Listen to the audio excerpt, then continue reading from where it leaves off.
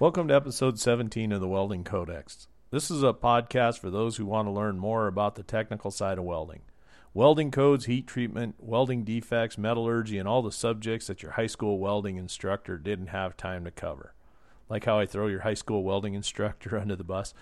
Anyhow, today we have Gary Martin sitting in for Peter Kinney. In this episode, welding engineers Gary Pace and Gary Martin cover Clause 7 of AWS D1.1 Structural Welding Code Steel. Clause 7 covers stud welding.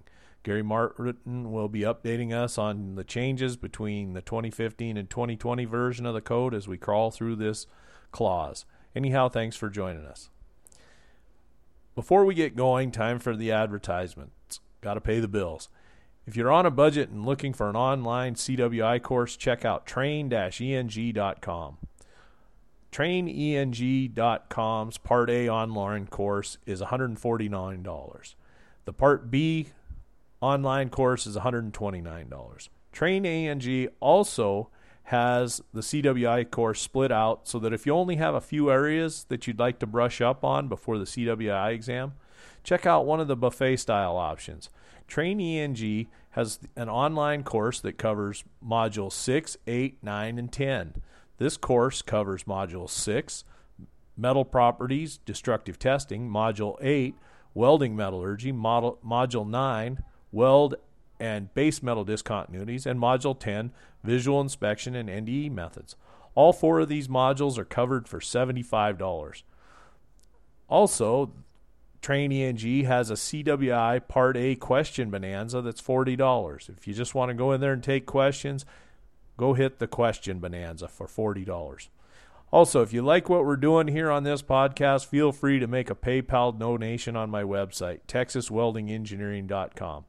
Also, check out my YouTube channel. There's a whole bunch of material that I've been rat-holing on there for the last half a decade. Let's get into the episode.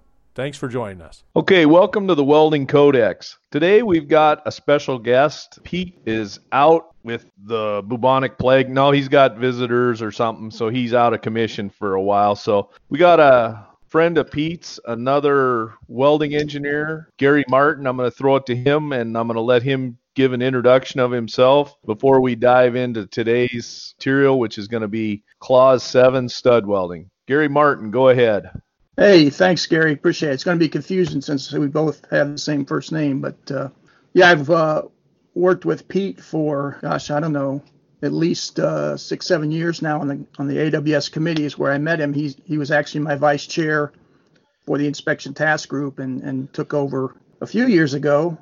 He may actually be in his second term by now for that. The chair served 2 3-year terms for a total of 6 years.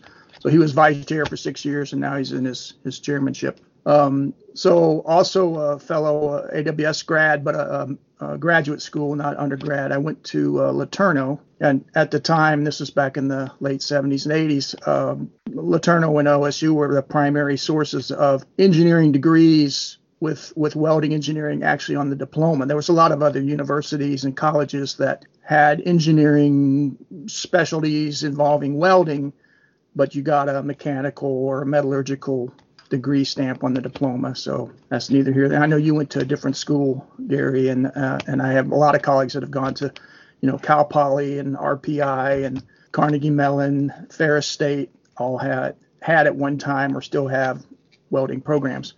I'm a very practical welding engineer, sometimes by force. I went to LeTourneau, and there was also a plant next door that R.G. LeTourneau started the college, and also a plant in Longview, Texas. And I worked about 2 years there, almost straight, both part-time and full-time during the summers, getting a hands-on welding experience, and then actually went to work there as the welding engineer for through the first 3 years of my professional career.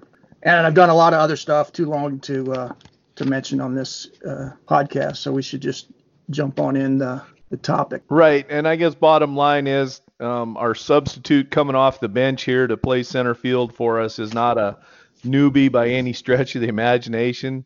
Gary brings a lot of code-related experience to the game, and our conversation, so We're glad to have you here. So like you say, let's dive into this today's episode and talk about stud welding. So like any other of these clauses, first paragraph right out the gate is the scope, and it's going to tell you what it covers and what should be covered. So 7.1, clause 7 contains general requirements for welding of steel studs to steel and stipulates specific requirements. Number 1 is for mechanical properties and material of steel studs and requirements for qualification of stud bases. For application qualifications, testing, operator qualification, pre-production testing, and workmanship. For stud welding during production, fabrication, erection, and inspection. And for stud manufacturer certification of studs and base weldability. Basically, this is my interpretation. This is like, clause 7 is like a code within a code, because stud welding isn't really arc welding per se. It is, but it's not. It's kind of its own special animal, but there's so much of this that goes on within the structural world that they couldn't really split it off, but it's its own code within a code. Any thoughts on that, Gary? Yeah, I mean, at one time they thought about making a separate book on it, but it just didn't have enough content to make it worthwhile. Your next subject, strengthening repair, is kind of an oddity in that it has a clause in D1 and also its own book. So it may get there someday, but the same thing happened to rebar. So 7.2 general requirements. Stud design. Studs shall be suitable design for arc welding to steel members with the use of automatically timed stud welding equipment. I might have to back up here for a little bit. Generally, where I've seen studs used is when you need something to grab onto concrete. I have a bachelor's degree in civil engineering, and my degree from Montana School of Mines is welding engineering. Doesn't say that it's welding engineering option. It's a cross between metallurgy and mechanical, but neither here nor there. With the stud welding, studs are usually put onto a beam, and then there's some kind of concrete poured onto it. So it gives it's an interface between the concrete part of a structure and the steel, the structural steel component. So that's why we've got to have, I guess, controls on how this is done, mechanical properties of the materials, the whole 9 yards. So this clause is what lays it out. So circling back around, 7.21 stud design. So it's gonna walk us through the stud design. With arc welding, basically what you're doing, or stud welding, excuse me, basically what you're doing is, it's like when you first start learning to arc weld, stick weld, it's basically getting the electrode stuck, but you're doing it intentionally with a specially designed electrode or stud. So you have it's like basically a big nail, and you've got like a gun, got some electricity flowing through it, and on the bottom of the stud you've got a little nubbin of flux to help keep the weld clean. And then an arc's initiated, the gun pulls the stud back and then jams it down into the weld pool, and you get a weld. Thoughts, Gary? Yeah, so it's not quite like sticking a rod, and usually, but not always, there's a little ball of aluminum to act as both an arc initiator and a fluxing agent. The majority of the shielding or protection is served by the ceramic ferrule that is always around the base of a stud. So the initiation is, there's a solenoid in the gun. You pull the trigger, it establishes an arc, pulls it back a little bit to a preset amount, and then plunges it in after a timeout. So, and then when he's talking about a ceramic ferrule, it's basically a chunk of coffee cup. It's just ceramic, and that keeps the liquid metal where you want it. Otherwise, if you didn't have that ceramic ferrule, that little piece of ceramic coffee cup type material holding that material in, it'd be a mess. If you've ever done one of these and the ferrule broke or whatever, it's really messy. So it makes it a nice contained little unit when it's done. So 722, 723, 724, it outlines, the arc shields, the flux, for flux 723, a suitable deoxidizing and arc stabilizing flux for the welding shall be furnished with each stud of 5/16 inch diameter or larger, studs less than 5/16 of an inch diameter may be furnished with or without the flux. So you've got some different parameters there. The stud bases, a stud base to be qualified shall have passed the test described in 7.9. We'll get to that. Qualified stud bases shall be used. Qualification of stud bases in conformance with 7.9 shall be at the manufacturer's expense. So there's going to be some of that done. 7.2.5 stud finish. That outlines how the studs need to be made. Any thoughts there, Gary? No, not really. I mean, it had to be defined, so they just couldn't throw any material out there. But they just want it to be of good appearance for the observational quality of the owners and customers. And then, before we get too far along, you asked me to see if there was. We're working out of the 2015 code. There was a change. There wasn't a lot of changes to the Senate 2020 code, but one of them was back under what would be 9.21 under stud design. And before I get into that, I forgot to make my disclaimer that, because I am on the code committee, anything I talk about here, reference to the code is strictly my opinion, interpretation, and in no way reflects any official view or standpoint of the American Welding Society. But back to the new clause insertion has to do with manufacturer's ID that was inserted after what would be 7.2.1 in the 2015 code. And it says all headed anchor studs, and that is your concrete type of connection fastener, and deformed anchor bars shall have a manufacturer's permanent identification. Doesn't say where, it just says it's got to have it. To give us some kind of traceability from manufacturer to end user, so that you can figure out who did what, and if something goes wrong, you can trace it back. Stud material, studs shall be made from cold drawn bar. These things, from what I've seen how they're manufactured, and this was 30 years ago, I went to a stud manufacturer in Chicago, but they're basically like big nails. They just are cold drawn. They start out with a big roll of wire, basically cold draw them and deform them and spit them out by the thousands. Not too much to that. And what's interesting is in the bridge code, the bridge code borrows or steals a lot of content from D1.1 and then massages it, to meet the bridge requirements. And they have their own stud clause, but they call out a different material. This is ASTM 829, which is hot rot bars.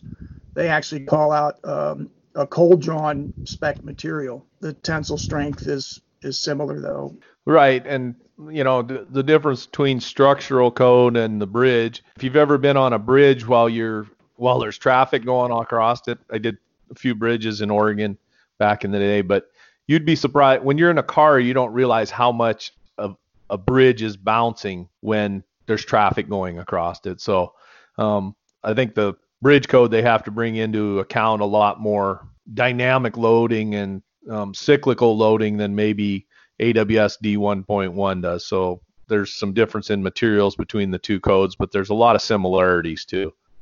And the other difference, not to do with the content, but with the way the codes are formed, is that the every code book is a subcommittee of the main D1 committee. There's only one D1 committee, and all the books have a subcommittee. Well, D1.1 used to have subcommittees for every chapter of the book, and the bridge committee subcommittee never had that. So everybody on the bridge committee had to help write all 9, 10, or 11 chapters in their book, whereas in the D1.1 code for structural steel applications, there was and they're now called task groups for every clause in the chapter, whatever you want to call it, in the D1 code, D1.1 code. So you have more people generating, and that's why the language tends to be a little different, and also why D1.5 borrows that language, because there was a lot of work put into it, and it's still valid code for them. A lot of similarities, but they tweak, like you say, they tweak it just enough to fit their situation. Exactly. Okay, base metal thicknesses, 727. When welding directly to base metals, the base metal shall be no thinner than 1/3 the stud diameter. When welding through deck, the stud diameter shall be no greater than 2.5 times the base material thickness. In no case shall studs be welded through more than 2 plies of metal decking. So this is interesting because I also am on the sheet steel committee, and where sheet steel comes into play, of course, it handles materials that are thinner than the 1/8 minimum that the code is, the D1.1 code is scoped for. And so a lot of sheet steel is used in the form decking for concrete floored buildings, multi-story buildings. They lay out these corrugated panels, and those become the bottom form for the concrete to be laid in later on. And those are welded to the structural beams or trusses of that floor. And very often those are welded down with studs, anchor studs, to anchor the concrete to the decking. And we refer to in the sheet metal code to this chapter in its entirety for anything to do with stud welding, but we now allow them to weld through up to 4 layers of sheet metal, because if you think about, if you have 4 pieces of decking coming together at a corner, that's 4 thicknesses of that sheet decking that you need to weld through. As you can see, if as you start wandering around the D1 universe, there's going to be some changes between the books where they massage things that, all right, does this make sense or does this not make sense? So like he said, for sheet steel, if you've ever been involved with civil engineering where the concrete meets the steel, you might come to a situation where there's 3 or 4 pieces that come together. So they give you a little more leeway than D1.1 does. And just to back up a bit on the stud design, I don't think we mentioned it. 7252 kind of freaks people out sometimes, because the headed studs, or the concrete acre type studs that look like a nail, those nail heads are allowed to have radial cracks in them up to a certain limit, because that doesn't really affect their performance. And a lot of people freak out about that. They see the cracks, because especially when you get into much larger studs and much larger deformations, you're pushing the limits on the forging technique to keep those completely intact. Right. Well, and forging is you're rolling out steel kind of like rolling out cookie dough, and there's going to be some discontinuities as you're rolling that cookie dough out, or as you're forming the head on the stud. So yeah, so they built into this code that, hey, it doesn't have to be absolutely perfect. Like if it was machined out of bar stock, they realize that the heads are been formed by a forging process, and it's like, okay, it's not the end of the world if there's a certain degree of cracking in there or deformation related discontinuities. All right, mechanical requirements. 7.3, standard mechanical requirements. At the manufacturer's option, mechanical properties of studs shall be determined by testing of either the steel after the cold finishing or the full diameter finishing studs. In either case, the studs shall conform to the standard properties of Table 7.1. We'll cover the Table 7.1 later on. So here it lines out the testing requirements. 7.3.2, testing mechanical properties shall be determined in conformance with the applicable sections of ASTM A370, mechanical testing of steel products. The typical steel test fixture is used similar to that shown in Figure 7.2. The engineer's request, as we've mentioned many times, the engineer has superpowers in this code.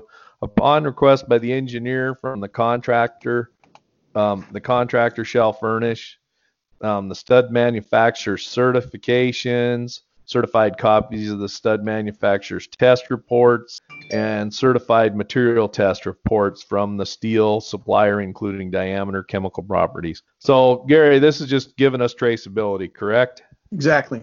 So, and if this is especially important. Well, I don't want to say especially, but I worked in the Hanford nuclear site, so everything had to have a cradle to grave type traceability on it. And bridges, and as we go forward in our world, you're going to need traceability. This isn't 1952 where we can just get by with maybe not having as much traceability cradle to grave as they had in previous generations.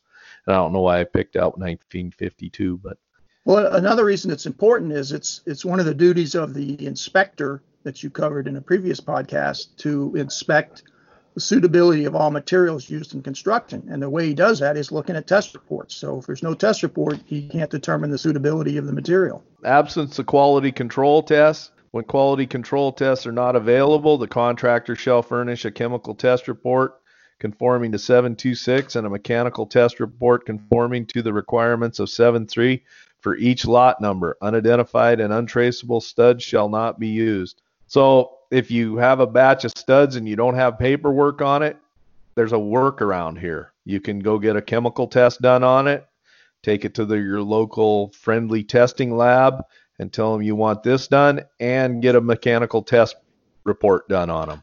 And then you can move forward with that heat and lot number. Additional studs, the contractor is responsible for furnishing additional studs for each type and size at the request of the engineer for checking requirements. So, the contractor orders just a certain amount. Well, if the engineer wants to send them out for testing because he's got questions, the contractor is responsible for furnishing those additional studs. All right, what do you think? I'll let you dive into work 7.4, workmanship and fabrication, if you want there, Gary. Yeah, so this is a very interesting clause. So I don't actually work on the task group for stud welding, but I do have a lot of experience with stud welding, and I'll talk about that when it's appropriate. But cleanliness in the entire code language has undergone some changes, but I think they missed it here. So in 7.4.1, it says, at the time of welding, the stud shall be free from rust, pits, scale, oil, moisture, other deleterious materials that would adversely affect the welding operation. So in the other areas of all codes in the D1 community, they have dropped that word free. And it was a big brouhaha. The leadership of the code committee said, hey, everybody's got to institute this language and it has to be voted and so forth. And if you look you've probably already gone over it in fabrication where it talks about preparation of base metal. It says something to the effect of there should be sufficient removal of these same contaminants to allow meeting the quality requirements of the code, is kind of a paraphrased version. But this actually still has the terms free from. And the problem that has caused over the years is you get a pedantic inspector and he's going to do a white glove test on you and say, nope, I see residue on my glove. Or, he could go to all kinds of extents, microscope and swabbing and examinations, and say, nope, it's got to be surgically, free is free, absolutely none. So the code committee recognized that they had to change that verbiage, but I think they forgot that it was hiding out here in the stud area. So that's probably going to get changed in the next edition of the code to match the rest of the code books and the fabrication base metal clause. Coding restrictions, it says a stud base in 7.4.2 shall not be painted, galvanized, or cadmium plated prior to welding. So the stud base is that area where the arc is going to be initiated and a part of the stud is going to be consumed into the weld. So you could, mask off that area and plate or coat the rest of it as long as the base is not affected. And then afterwards, if you have some kind of corrosion requirements where you have to, coat the rest of the weld, you do that after it's welded. I haven't really seen that many coated studs in use because, normally they're put in concrete and nobody sees them and they don't get that much moisture attack. Right. And it gets back to, this is pretty much common sense with painted, galvanized, or cadmium plated. Those three words are just bad news or bad hoodoo in the welding world. That's just, those three items right there are just asking for some kind of weld related issues later on down the line, if you can even weld through it and get a quality weld, galvanized and cadmium plated especially. So base material preparation. The areas to which the studs are to be welded shall be free of scale, rust, moisture, paint, or other injurious material to the extent necessary to obtain satisfactory welds and prevent objectionable fumes. These areas may be cleaned by wire brushing, scaling, prick punching, or grinding. So the intent was there, but they repeated the word free again. But what they really mean, to the extent necessary to obtain satisfactory welds. That's the intent of this rule, but the letter still comes out as free, absence of, complete absence of. So that's the second area they'll have to, one was the actual stud, and now the other is the area the stud is going to be welded to. Right. And it's my interpretation. It means act like a grown up. Make sure it's clean enough so that you can get a weld down there. Other than the word free, and you could, like Gary said, is you could end up with a ultra zealous weld inspector that says it needs to be free. But for most of the world that I've worked in, it means, hey, get it somewhat clean, where a reasonable person could look at it and say, yeah, we see bright, shiny weld metal or whatever, and we're ready to go here. We don't have, dirt, rust, all kinds of crud on there. We can make a decent weld, and, a normal inspector without some zealous bent would be able to look at it and say, yep, that was done correct. Now, this clause has brought up a lot of controversy in the construction industry because, as you know, construction takes place in all sorts of weather conditions, and there are experienced people on the code committee that says, hey, look, we welded through snow and rain, and you've got 2-3 plies of corrugated sheet decking, and it's got water between them. We've qualified stud through decking welds that were practically underwater and met the requirements. So what they do is they just make sure that's one of the exceptions in the contract documents to allow them to do that, because there still remains this prohibition of any moisture. 744 moisture, Gary. Yeah, so this has to do with the arc shields and ferrules, and that's mostly just for safety, because if you get any moisture in those things and weld them, they'll tend to explode. So you want to keep those dry for that reason. It doesn't have really anything to do with affecting the quality of the weld, but they see the brunt of the arc force in the operation. 745 spacing requirements. Longitudinal and lateral spacings of stud shear connectors type B may vary a maximum of 1 inch from the location shown in the drawings. The minimum distance from the edge of a stud base to the edge of the flange shall be the diameter of the stud plus 1/8 of an inch, but preferably not less than 1.5 inches. Yeah, so this is just sort of the tolerancing statement for placement of studs. They don't need to be that close to the engineering drawings, and the part about the edge is just so that if you have a stud that doesn't pass the initial visual inspection, there's a repair that we'll talk about where you can fillet weld it, and you need to have enough material left around that to tie in an adequate fillet weld to get the full strength. And generally, when we're talking about putting studs down, if you've never seen this done, they just run along.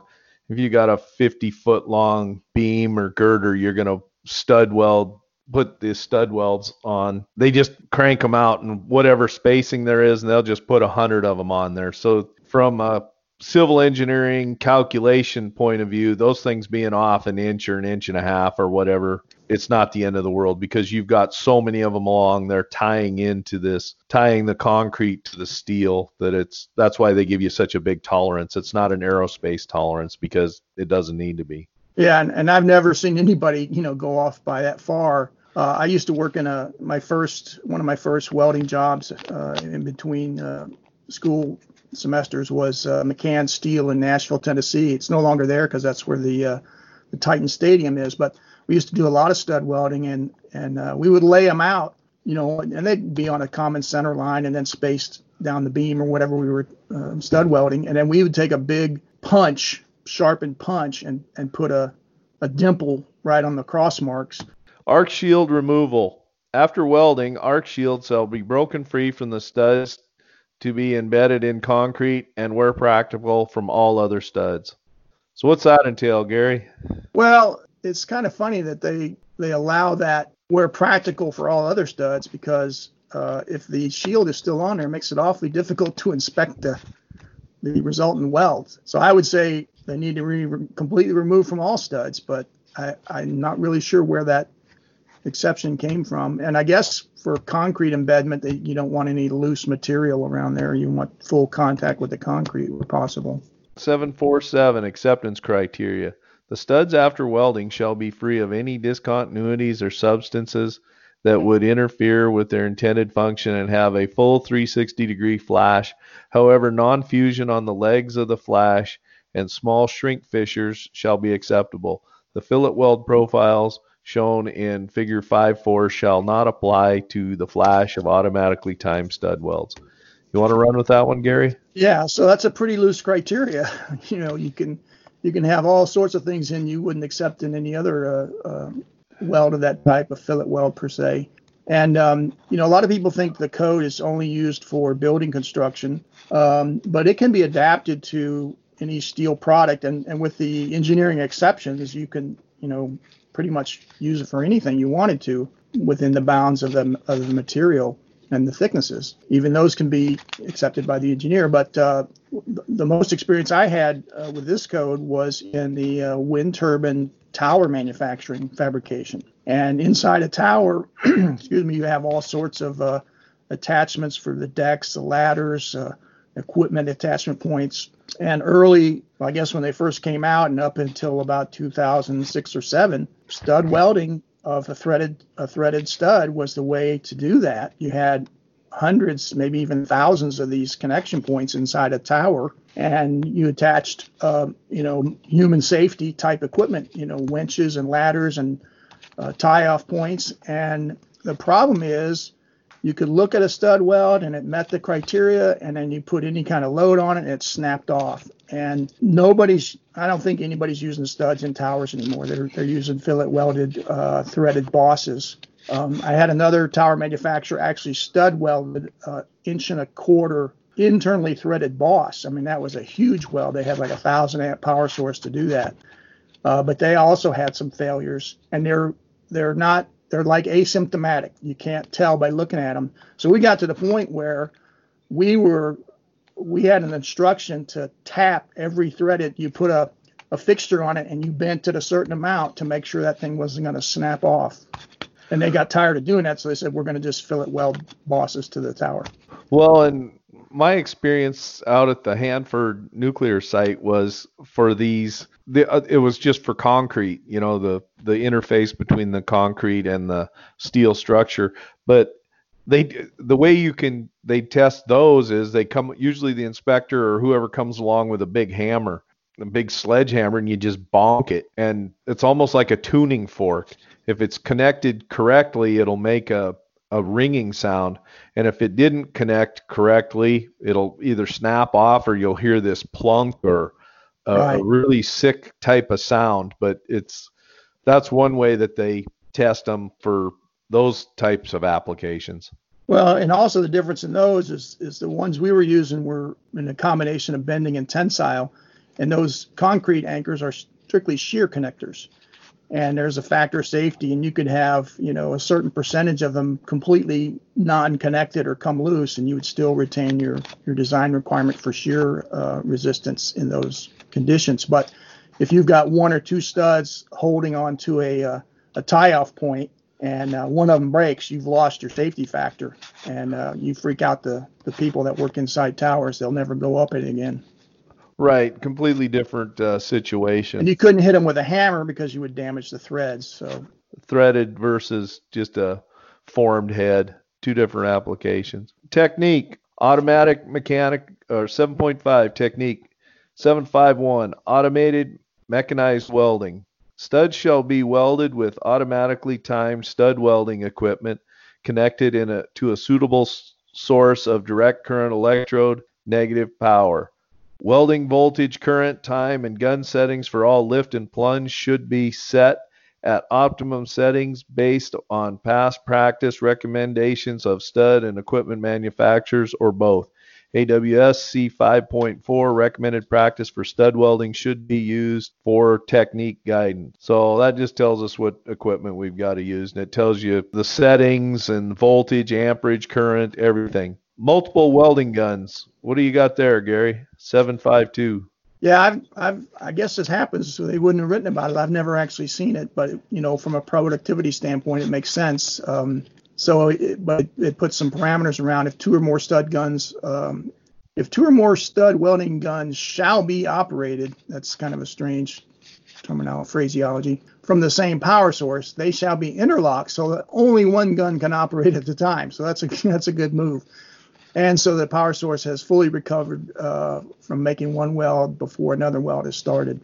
And stud welding really taxes welding power sources. You often have a power source that is sized twice as high as the minimum need because it's a pretty quick duty cycle. There's not much rest in between, and it's a pretty high current demand. So you may see a 600 or 800 amp power supply for a 300 or 400 amp application.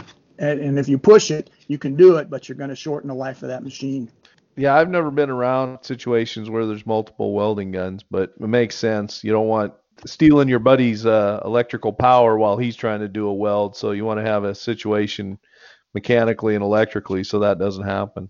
753, movement of welding gun. While in operation, the welding gun shall be held in a position without movement until the weld metal has solidified. That's just telling you you got to hold it as still as possible.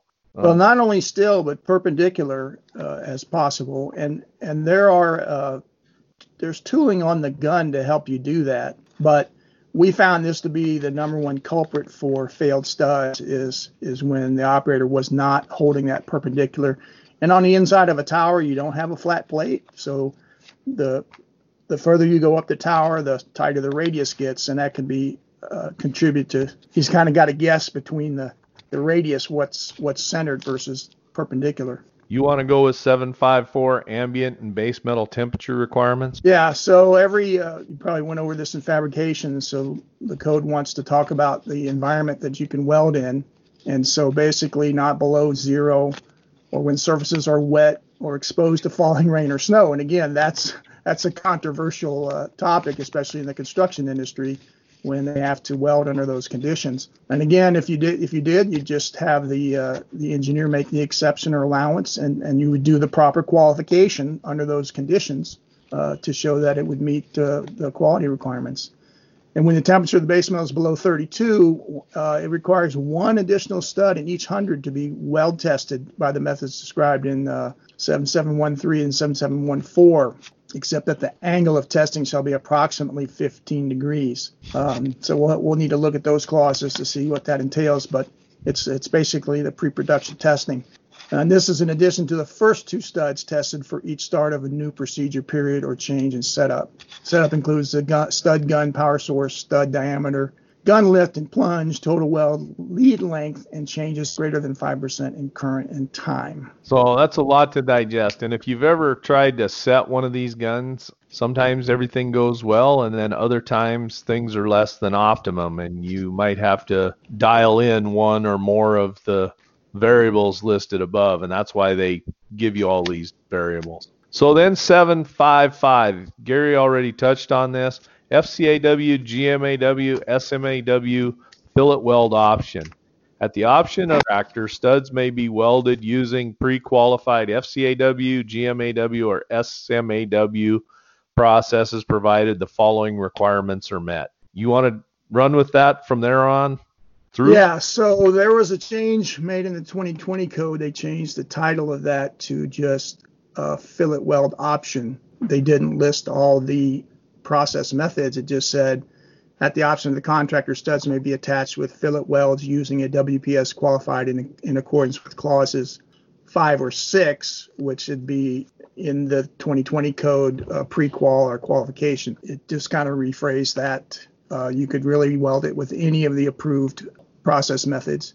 That's used for repair of a stud, and you could, in fact, instead of using the automatically timed stud gun, you could physically just fillet weld the studs to whatever the application is. And then it goes into under that clause 755, you've got subclauses, and it talks about surfaces to be welded. And here again, here's another place where they've got to strike that word free. So it's repeating. It probably could have just pointed back to the previous statement. Here they're repeating code language already in the clause, which is a style guide no-no. Because if you change, so they're going to have to, when they go and change this, they're going to have to look everywhere they use that terminology, and it looks like 3, maybe 4 places. So again, free from loose, thick scale, slag, rust, moisture, grease, and other foreign material that would prevent proper welding and produce objectionable fumes. So they're not only worried about the quality, but they're worried about the fumes. And if you look, each one has some different things added or subtracted or described differently as far as what's contamination. So they really got to clean that up. And the problem is this the stud welding sub task group. I think it has under 10 members. It's hard to get people to volunteer for these kind of specialized one-off groups. And usually you get a couple of stud manufacturers and then just some people off the street that are maybe welded a stud or two in their lifetime. So that's a topic of another podcast. Anywho, so 7552, stud end for fillet welds. The end of the stud shall also be clean. Just kind of seems obvious, an obvious statement there. Stud fit for fillet welds. The stud base shall be prepared so the base of the stud fits against the base material. Well, as you know, fillet welds rely on the shear connection, both components. And if you have a gap there, you're not getting that full strength carrying load capability of the fillet. So if you have a typical stud that has the chamfered end and the little ball of aluminum on it, and if it's a fairly large diameter stud, there can be a considerable gap at the perimeter of the stud base where, if it calls out a 3/16 or quarter-inch fillet, you may only get an 1/8 inch of actual bonding to the stud. So you actually have to either grind those flat to fix them or have them made without that point in the little flux ball. 7554, fillet weld minimum size. So fillet welds will be used. The minimum size shall be the larger of those required in tables 5.7 or table 7.2. So there is a minimum fillet requirement generally in the code, and that is so you don't get rapid cooling. Because if you make a teeny little fillet, you're going to get very rapid cooling and a brittle weld result or cracks. Preheat requirements of base metal to which the studs are welded shall be preheated in conformance with the requirements of table 3.3. So that's just throwing you back to the pre-qual preheat requirements for the particular base metals you're working with. That was 7.5.5.5. 7556, shielded metal arc electrodes. Let me look there were a lot of changes in the 2020 code, starting with 755 fillet welding option. I don't know how you want to handle that. Do you want to go through all those? Yeah, we can. Because practically everything in 7.5 was changed. Yeah, go over and let's hit the high points of it. All right, so this would be normally where 755 is. It's added 2 numbers in the 2020 code, the 955 fillet welding option. At the option of the contractor, studs may be attached with fillet welds using a WPS qualified accordance with clause 5 and 6. We went over that. And then it has 2 subclauses: production control, conformance to 9.7, which would be 7.7 in the 2015 edition, shall not be required for studs attached by fillet welding. So what that's saying is, if you're doing the automatic stud welding, you've got to do a certain amount of pre-production testing to validate, everything's set up correctly. But if you're manually fillet welding, you don't have to do that bending and testing and pre-production stuff. And then stud materials, 9552, stud materials shall meet the following requirements. And this is, again, under the fillet welding option. Studs meeting the requirements of 926 or 726 shall be acceptable for use in pre-qualified WPSs. So that's just saying, as long as you get the prescribed material at the beginning of this chapter, you can use a pre-qualified WPS for it. Pre-qualification does not like using unspecified steels that aren't found in the code. That would throw you into a full qualification. And then the second item under that clause, stud material shall be considered Group 2 material for selection of matching filler metal strengths. So they want a little bit more strength than just the Group 1 materials, which would be like your A36 plain vanilla carbon steels. And then it talks about surfaces. So here they did make the correction. So back, instead of saying free, it says base metal. This is 7553, surfaces. Base metal shall be sufficiently clean to permit making welds that meet clauses 7.8 and 9.4.3. Stud shall be in accordance with 941, which is the free from language still. And the base metal shall be prepared to meet the requirements of 743 and 714.1. So it appears they looked at this, but they still missed the mark, I think, and they're going to have to do a little more changes. Oh, you have a comment? Nope, go ahead. Okay, 9554, which would have been 7554, stud fit. There's some underlying changes here. The base of the stud shall be prepared so that the base is in contact with the base metal. When a contact over the entire stud base with the base metal cannot be made, the following apply. So there's two clauses under that. The gap between the base material and the stud shall not exceed 1/16 at any point except as permitted below. So then you go to the second one. If the separation is greater than 1/16, 2 millimeter, the legs of the fillet shall be increased by the amount of the root opening, or the contractor shall demonstrate the required effective throat has been obtained. So that goes back to the old fillet weld rule that if you got a gap, you got to size up your weld to accommodate that. And they put a little more detail in that. 9555 or 755. And the old one, tack welds. No, they renumbered a bunch of that. They don't actually talk about tack welds in the old prior edition. 9555 is a new clause. Tack welds are permitted when required to facilitate installation. Tack welds should be comply with 7.17. And that's a fabrication clause. 9556, minimum weld size. So there it ties back into that, which we discussed. When fillet welds are used, the minimum size shall be the larger of those required in table 7.7 or 9.2. Preheat, the base metal to which studs are welded should be preheated in conformance with the requirements of the WPS. So it throws that back to the WPS, which if it's pre-qualified will come out of the appropriate table or whatever was qualified. 9558, welders shall be to perform fillet welding per clause 6 or clause 10. And repairs of fillet weld, 9559, repairs of fillet welded studs, fillet welds, 95510, visual inspection, all fillet welded studs and welded repairs shall be fully inspected in conformance with 8.9, which is the inspection clause visual.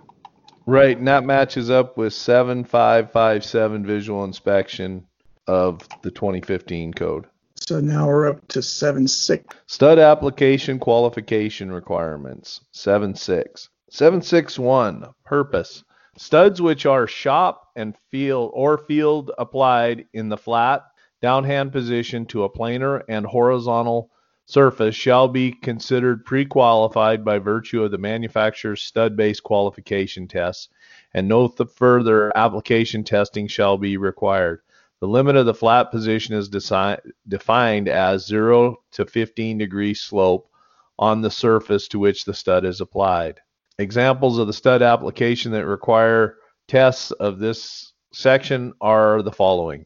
1. Studs which are applied on non-planar surfaces or on a planar surface which is vertical or overhead position. Studs which are welded through decking. The test shall be material representative of the conditions to be used in construction. And 3, studs welded to other than group 1 or 2 steels listed in 3.1. Thoughts? Yeah, that's just and there were some big changes made in the 2020 code here, but they're just saying if you do something besides flat, you've got some additional testing to do, particularly if you're going to be welding on group 3 and higher steels, or in the decking area, you want to test the actual conditions of number of sheets and thicknesses that you're going to be going through. 7.6.2, responsibility for tests. It just tells us that the contractor is responsible for performance of these tests.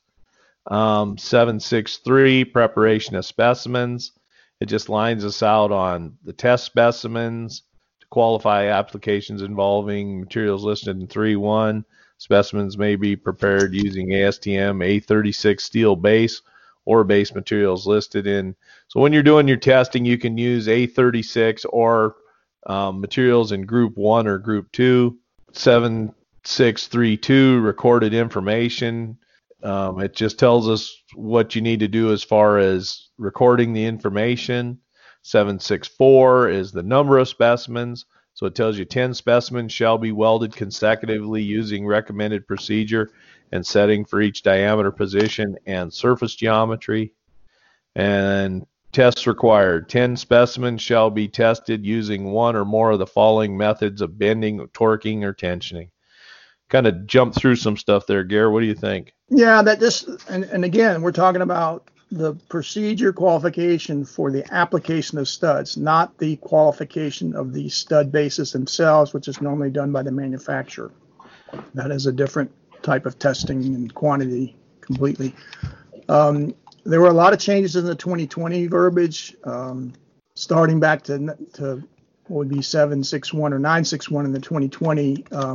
It listed out that separated pre-qualified WPSs, studs conforming to 926, which are shop or field applied in the flat position to a planar and horizontal surface to steel base metals in groups 1 or 2 per table 5.3 are deemed qualified by virtue of the manufacturer's stud base qualification when welding is performed within the ranges of amperage and time of the manufacturer's welding recommendations.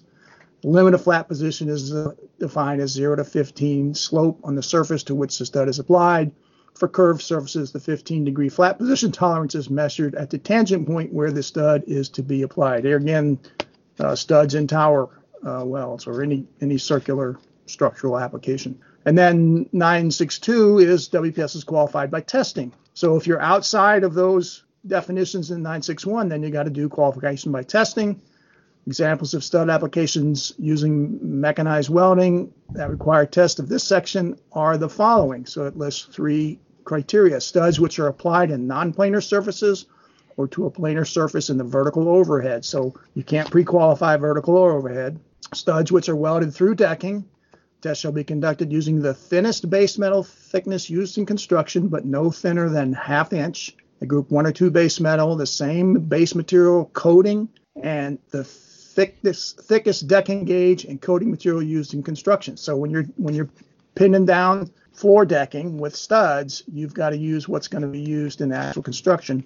And then the third item is studs welded to other than groups 1 or 2 steels. So if you're going with group 3 and group 4, quench and tempered steels and so forth, you've got to test on those materials. And that's due to the as you creep up from 1 to 2 to 3 to 4, you're getting higher strength and they're getting to be more complicated materials to weld due to the preheats and the carbon content and the general strength of the material. So those are all taken into account here before they turn you loose to stud weld on them. So the rest of that, I guess, paragraph 9.6 is the same. There were no changes made. 766, test methods. Bend test. So when you're doing this, studs shall be tested by alternatively bending 30 degrees in opposite directions in a typical test fixture shown until failure occurs. Alternatively, studs may be bent 90 degrees from the original axis. Type C studs, when bent 90 degrees, shall be bent over a pin with a diameter 4 times the diameter of the stud. In either case, the stud application shall be considered qualified if the studs are bent 90 degrees and a fracture occurs in the plate or the shape material in the shank of the stud and not in the weld. Thoughts?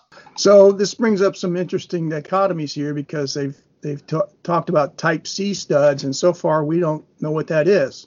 And they don't even tell you where to go look at that, and that's in that table 7.2, I believe. There's only 3 types of studs, A, B, and C, and they differ in tensile strength. And so obviously they go higher up. So if you've got a type C, which is the highest tensile strength, they want to make sure you don't bend it out too small a diameter. That would not be fair to the testing. Yeah, and this gets back to a lot of times, you're just bending these. It's a destructive test. I don't know destructive, but a mechanical test, and it's telling you, all right, you bend it 90 degrees and it's going to work. That being said, if you're going to know if it didn't weld right or if something's wrong, because it's not going to bend. If you're going to bend it over, if she's going to break, you ain't getting to 87 degrees and it's going to break. It's probably going to break long before then. So exactly. Tension test. Studs shall be tension tested to destruction using any machine capable of supplying the required force. So this is just telling you that you're going to have to do a tensile test on these. Tensile testing is the backbone of our engineering system for the most part. Did you skip torque testing? Oh, I did skip torque testing. 7662 torque testing. Studs shall be torque tested using a torque test arrangement that is substantially in conformance with figure 7.3. A stud application shall be considered qualified if all the test specimens are torqued to destruction without failure in the weld. Want to talk about torque testing? Yeah, I tell you, that can be brutal as you get up in size. It can take a lot of torque to destroy a stud. So It's you're testing in all the forces that can be applied. So you're bending it over and you're pulling it straight out.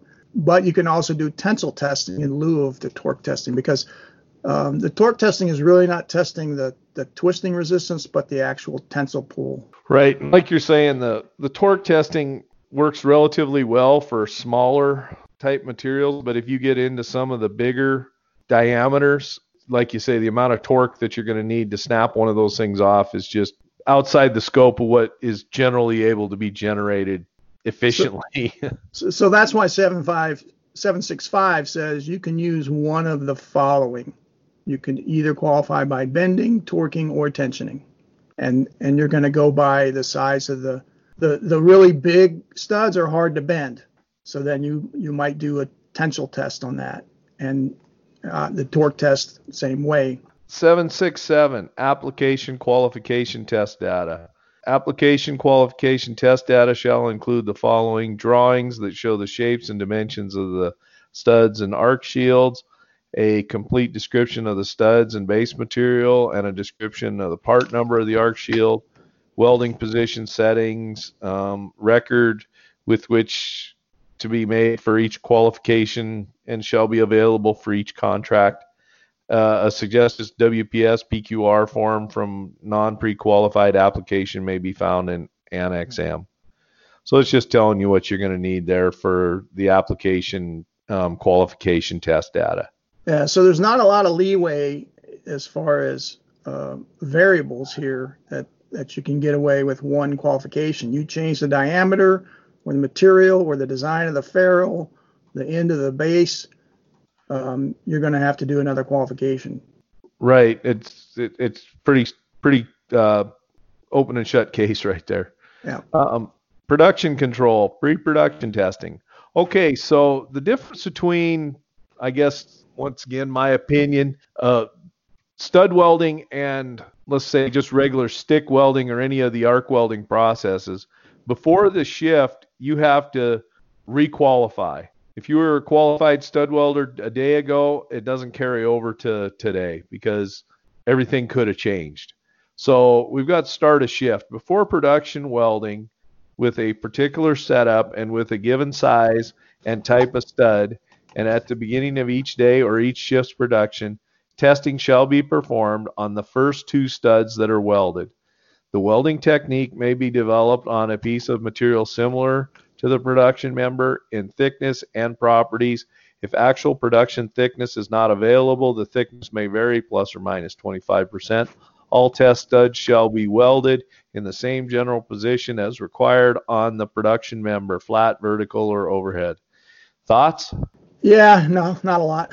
Again, this is not my area of expertise, but it's similar to what you do for UT inspection testing. You have to do testing, calibration for testing every time, start of the shift and during certain other times. And because it's really hard, you can't really fully inspect a stud weld other than destructively. You can't UT it, X-ray it, and you really can't PT or MT it because it would fail all of them.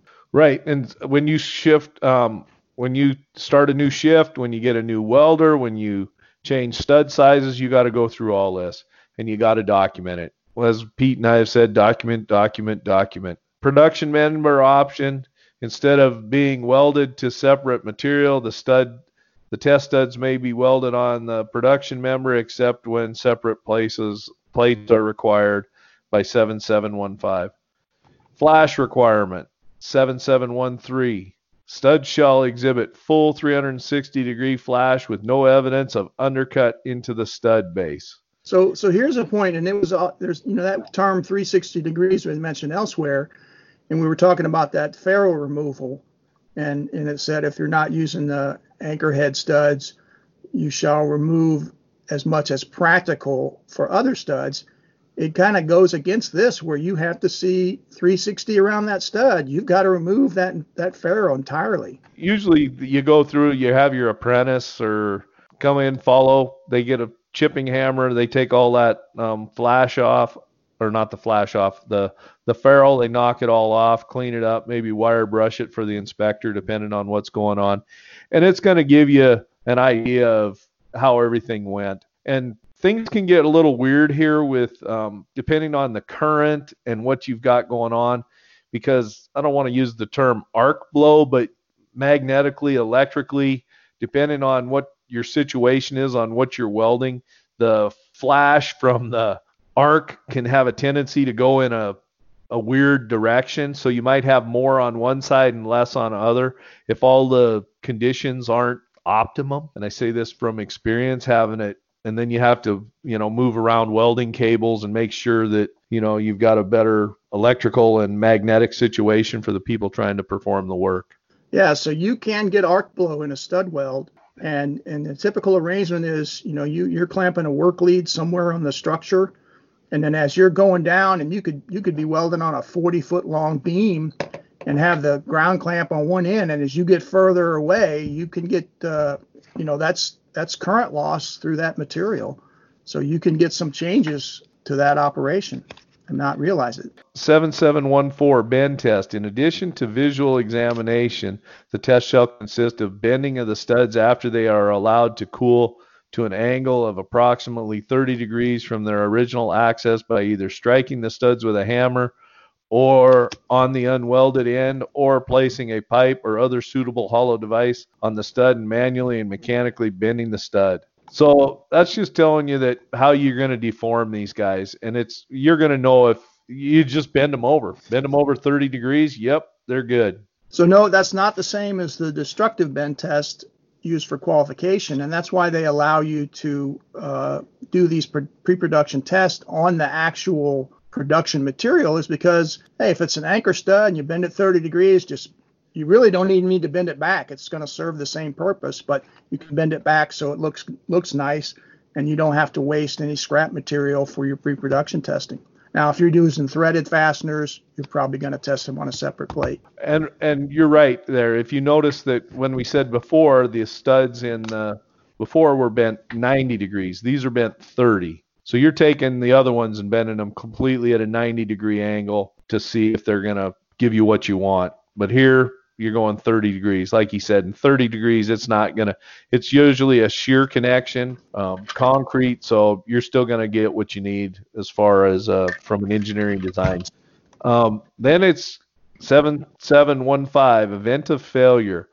If on the visual examination the test studs do not exhibit a 360-degree flash, or if on testing failure occurs in the weld zone of either stud, the procedure shall be corrected, and two more studs shall be welded to separate material or on the procedure member and tested in conformance with. So this is telling you what you've got to do in regards to if you fail. So then if either of the second two studs fail, additional welding shall be continued on separate plates until two consecutive studs are tested and found to be satisfactory before any more production studs are welded to the member.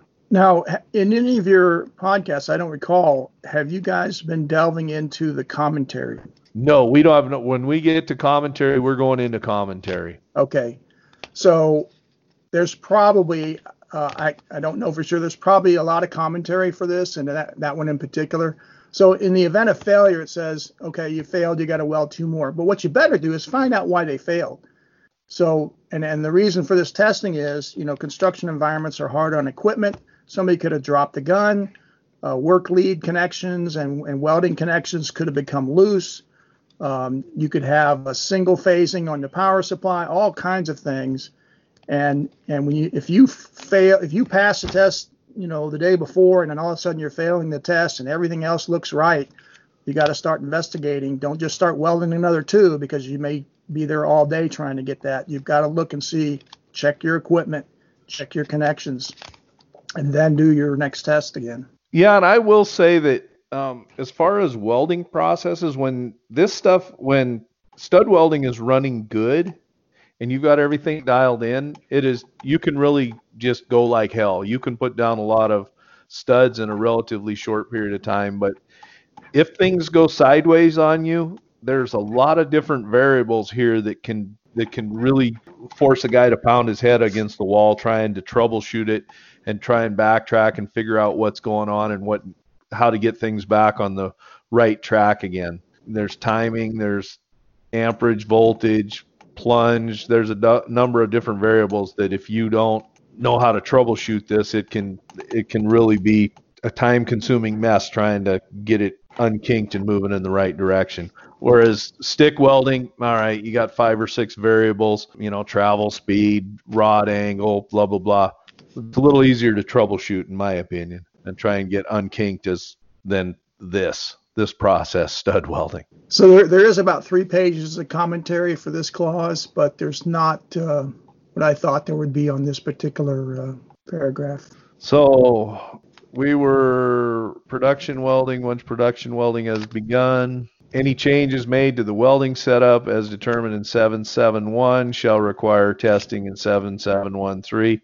So if you make any changes, you got to redo. 773, repair of studs. In production, studs on which a full flash is not obtained may be at the option of the contractor repaired by adding the minimum fillet weld. So this is just allowing you, if you don't get the flash and you got something weird going on, as far as the arc flash, you can just have a guy come behind with a MIG welder or a flux core and put a minimum size fillet weld on there. Sometimes that's a cheaper option than troubleshooting it. And, if you're down to, your last 10 studs on this project and you don't feel like the easier, more cost-effective option would just be having a guy run some 7018 or something on the outside of those studs and deposit a fillet weld, sometimes that's a better option. That's what this is telling us. Well, yeah, and the contrary to that, if you weren't going to do that, you've got to cut that stud off and then use a new stud in ferrule and then hope that, you get complete flash there versus, like you say, a guy using 3 inches of 1/8 7018 rod real quick, slap a little fillet on there and you're good to go. Because those studs can get quite expensive. Ferrules and so forth, if you got large studs, this repair is going to save you a lot of money. Yeah, and then your second one or your third one or your fifth one or whatever, you could cycle through 10 of those trying to get them dialed in and maybe not need to get where you need to go. Whereas, like he said, just come in with a chunk of 7018, you're in a little bit of man hours there, but for the most part, you're good to go. What about operator qualification, 774? You want to go there, Garry? Well, like you said, your qualification lasts a day. So you actually, the stud welding operator has to be qualified for every shift, essentially, is what this is telling you. The pre-production test required by 771, if successful, shall also serve to qualify the stud welding operator. I'm not sure that's true. I think you are qualified, but if you have a guy run the test, he also becomes qualified. Let me see here. The pre-production test required by 7 shall also serve to qualify the stud welding operator. Yeah, it does. Before any production studs are welded by an operator not involved in the pre-production setup, the first 2 studs welded by the operator shall have been tested in conformance with the provisions of when the 2 welded studs have been tested and found satisfactory, the operator may then weld the production welds. So yeah, you were right. Okay, all right. If it's when you're doing the pre-production test, if those are successful, then that says that your procedure is qualified for the day, and then that guy that made those 2 tests is also qualified. So, but it gives you a chance to get both of those. Kind of kills 2 birds with 1 stone, but you need to document it because this is a daily thing here. Whereas like when you qualify welders for other welding processes like shielded metal arc or flux core or the other welding processes, it's forever. Well, as long as they're welding with that process. But with stud welding, it's a daily thing. You can have a guy qualified yesterday, you got to requalify him and do some paperwork. It's a daily qualification with stud welding. 775, removal area repair. What do you got on this one, Garry? So if an unacceptable stud has been removed from a component subject to tensile stresses, the area from which the stud was removed shall be made smooth and flush, where in such areas the base metal has been pulled out in the course of stud removal.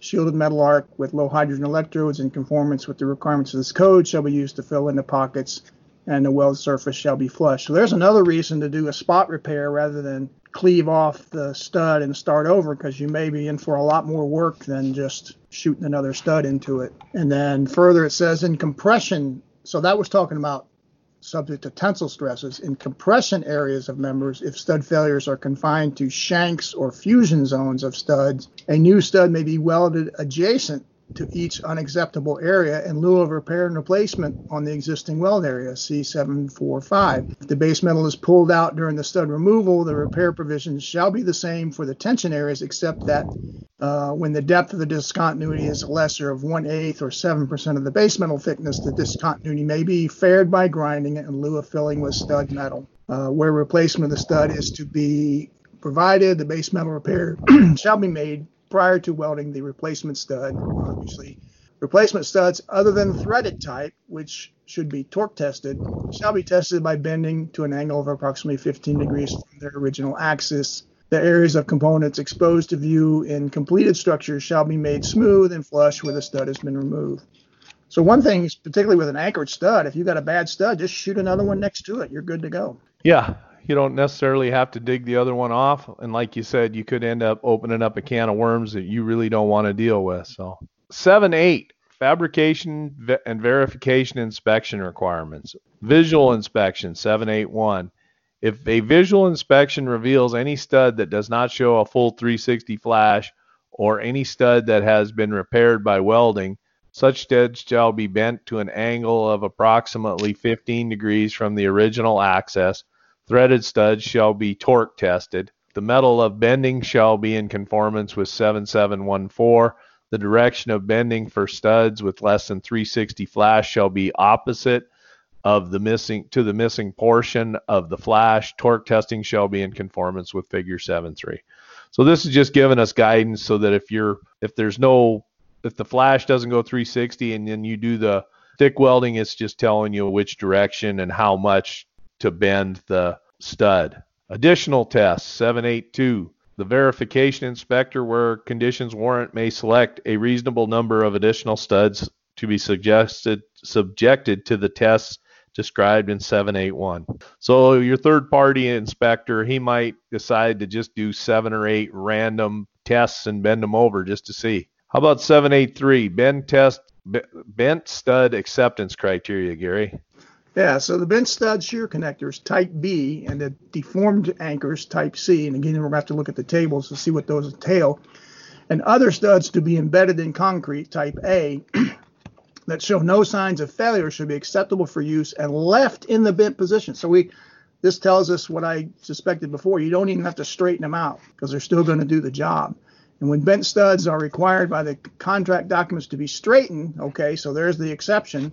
The straightening operation shall be done without heating and before completion of the production stud welding operation. Interesting. So if the contract documents allow it, you can leave them bent, but if they don't, you got to straighten them, but you can't use heat. 7.8.4, torque test acceptance criteria.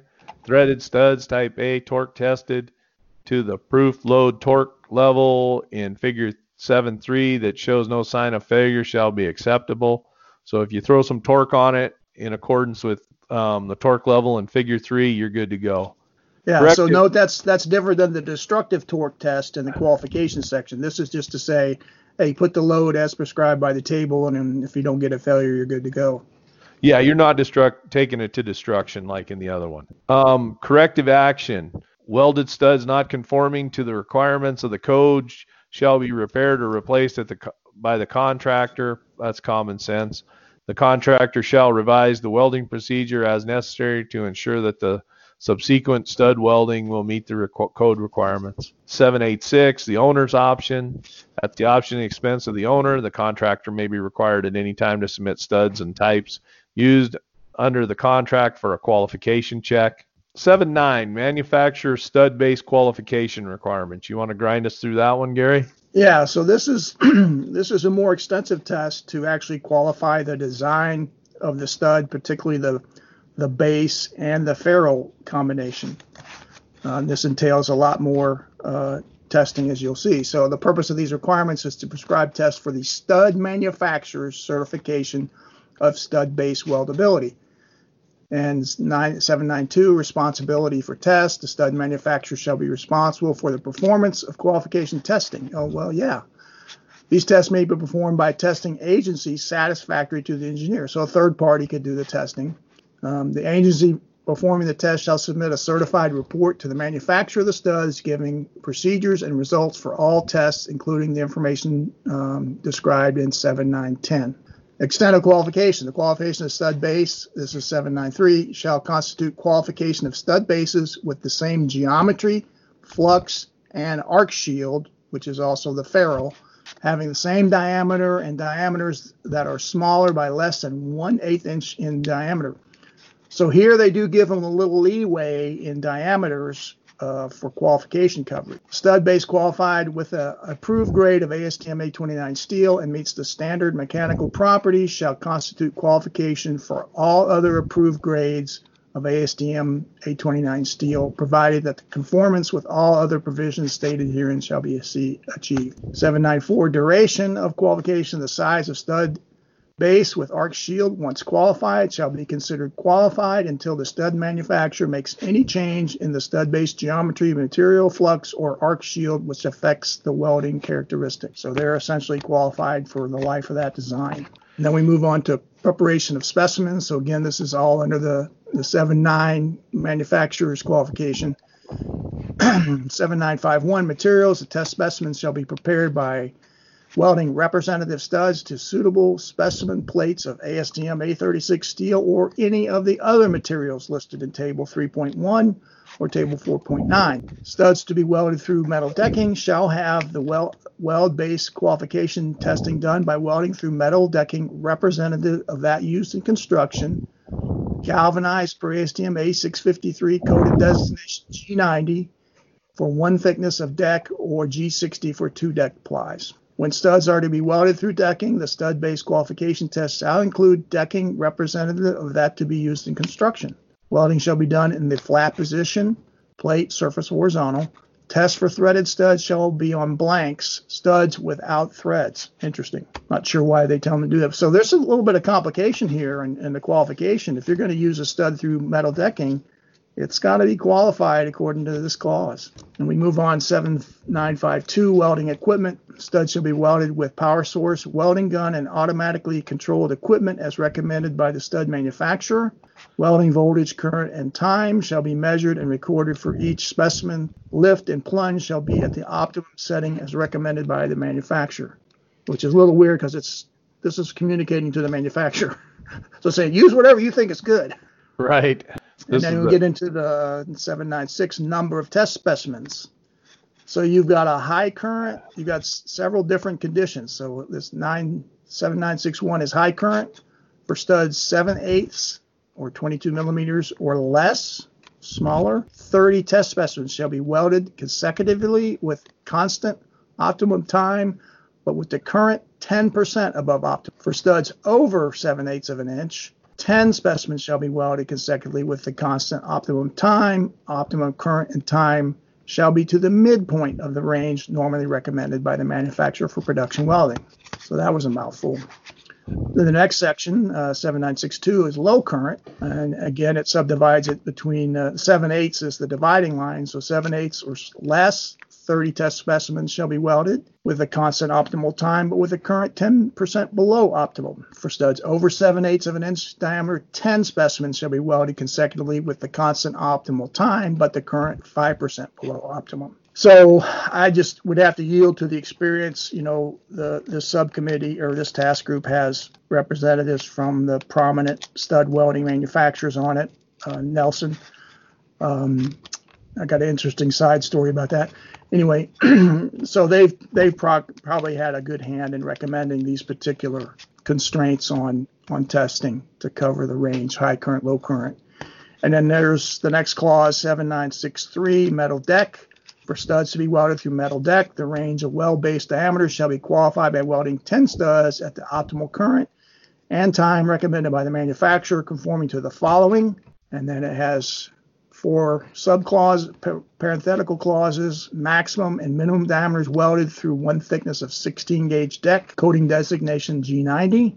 Maximum and minimum diameters welded through 2 plies of 16 gauge deck, coating designation G60. And maximum and minimum diameters welded through one thickness of 18 gauge G60 deck, deck over one thickness of 16 gauge G60 deck. And 4 maximum and minimum diameters welded through 2 plies of 18 gauge deck, both with G60 coating designation. The range of diameters from maximum to minimum welded through 2 plies of 18 gauge metal deck with G60 galvanization shall be qualified for welding through 1 or 2 plies of metal deck 18 gauge or less in thickness. So again, you can't use just any stud to weld through metal decking. It's got to be qualified according to this clause for that purpose. And apparently most metal decking is galvanized, so that's why they require the galvanization as well. All right. So where does that leave us off at?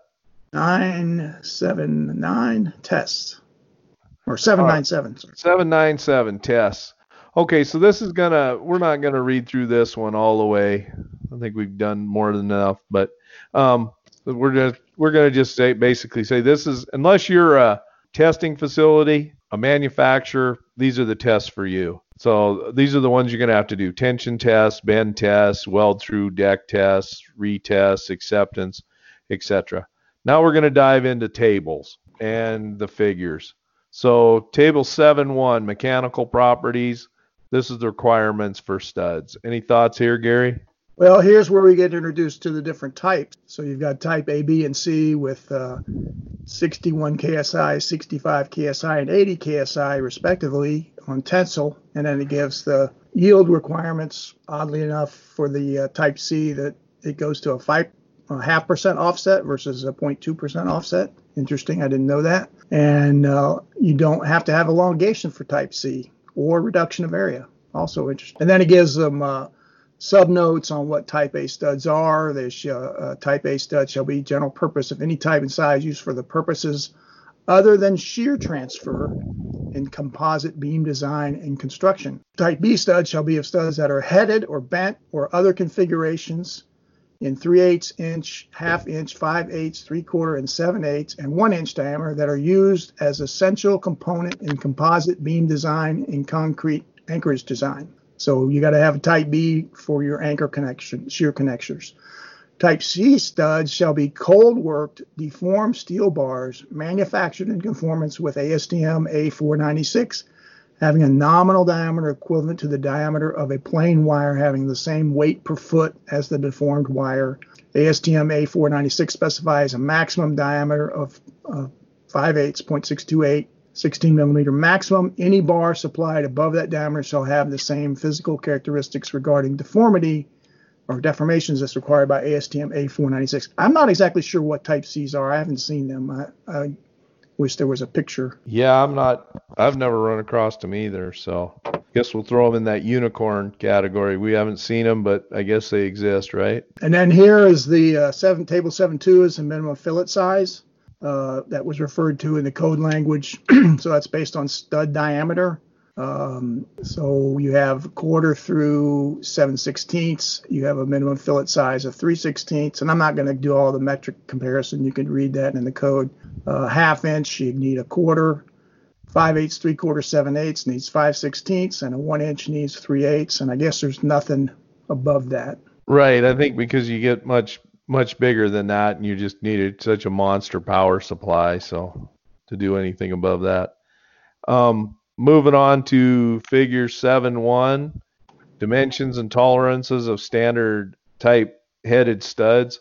So this tells you how big the studs are going to be for the shank diameters. And then 7.2 is going to give you the typical tension test fixture, to pull it apart so that you can get a tensile strength for the material. Anything to add there, Gary, or is it pretty straightforward? No, that's just your normal. You got to put a dimension on, a tolerance on everything, and there's a picture of a typical tensile test fixture. All right, let's go to figure 7.3, torque testing arrangement and table of testing torques. Fire away, Gary. I know you got some stuff to say here.